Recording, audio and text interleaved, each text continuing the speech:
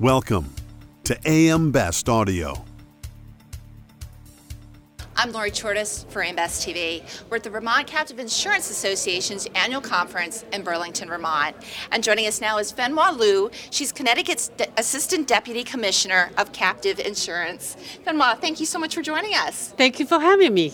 So what are some of the top issues on captive owners' minds today? As well, experience inflation is a big issue now.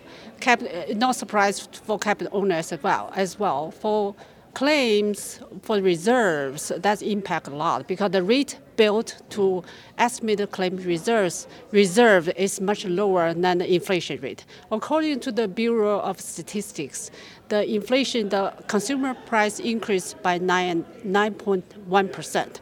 As of June of this year, for the past 1 year, that's the highest over the past 40 years.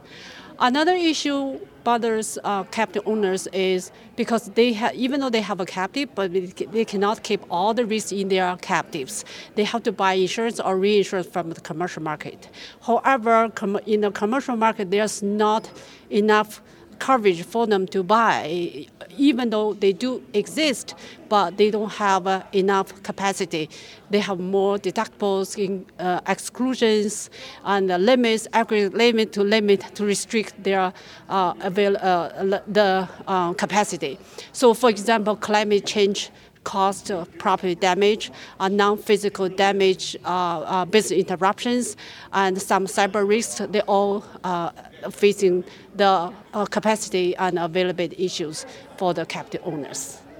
Can you tell us about some of the new legislative initiatives in Connecticut? Yeah, Connecticut just passed a new legislation 1 month ago, but they have the number one change I think will be interesting to the captive owners is reduce the minimum capital and the surplus requirement. However, it gave the commissioner the authority to raise the capital as needed to meet their policy obligations. However, please be reminded that reduce the minimum capital doesn't mean you have a small capital and write a lot of coverages. That doesn't make sense. So the reduction of the capital basically to help the capital owners to make the investment more flexible, because in Connecticut the minimum capital only is required in the form of cash and letter of credits. So the additional capital that's not needed for the minimum can be invested in different forms. Another one is the examination. We extended from every 3 years to every 5 years. And then for pure captive, the commissioner has the authority to waive the examinations as long as they have a good corporate governance, a good audit financial report. And the third one, I would say, they changed the definition of association. They changed from the 1 year limitation before they can form a captive is removed. In the meantime, for those controlled unaffiliated business, they can be added to the protected cell as well for the participants.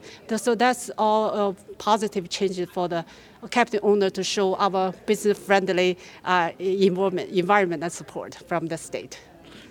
So what can captives do to meet the increasing compliance burden?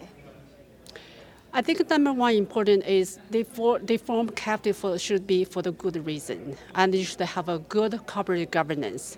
In the meantime, they should check their tax attorney for their tax opinion about what the consequence of the tax will be if they form the captive, because they don't want to wait until the last minute, or they form the captive for many years and later on they found out, oh, this is not good for the tax purpose, not good for my company.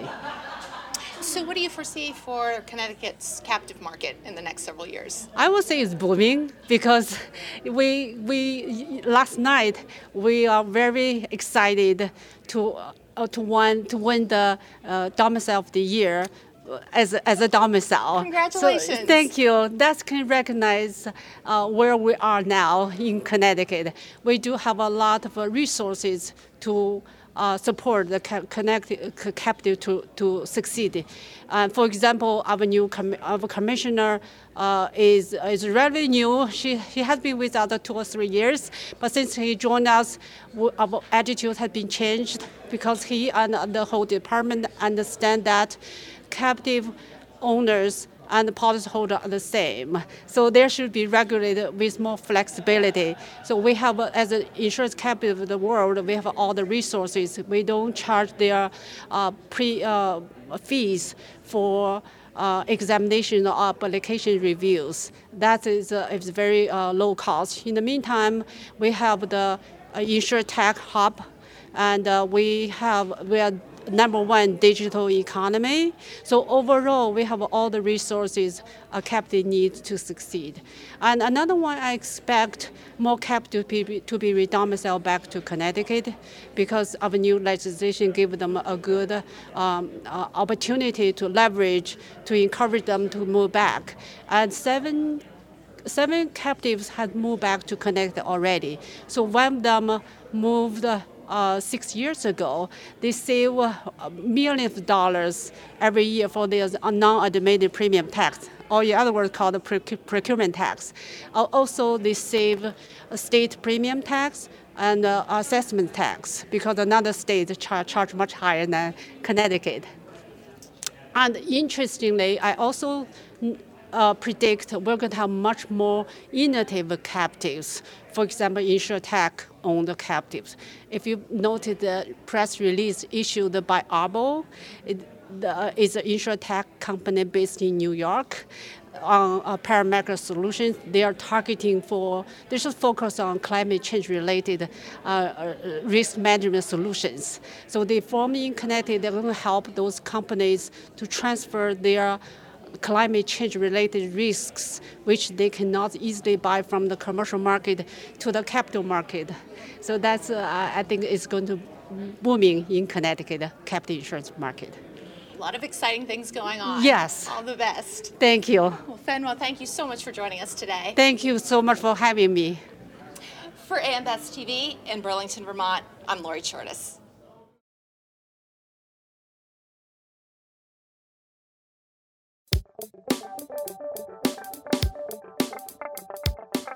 Looking to get the full attention of the insurance industry?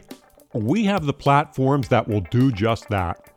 Whether it be AM Best TV, AM Best Audio, Best Review Magazine, or Best Day. Find out more by calling AM Best Advertising Sales at 908-439-2200, extension 5399, and have a great day.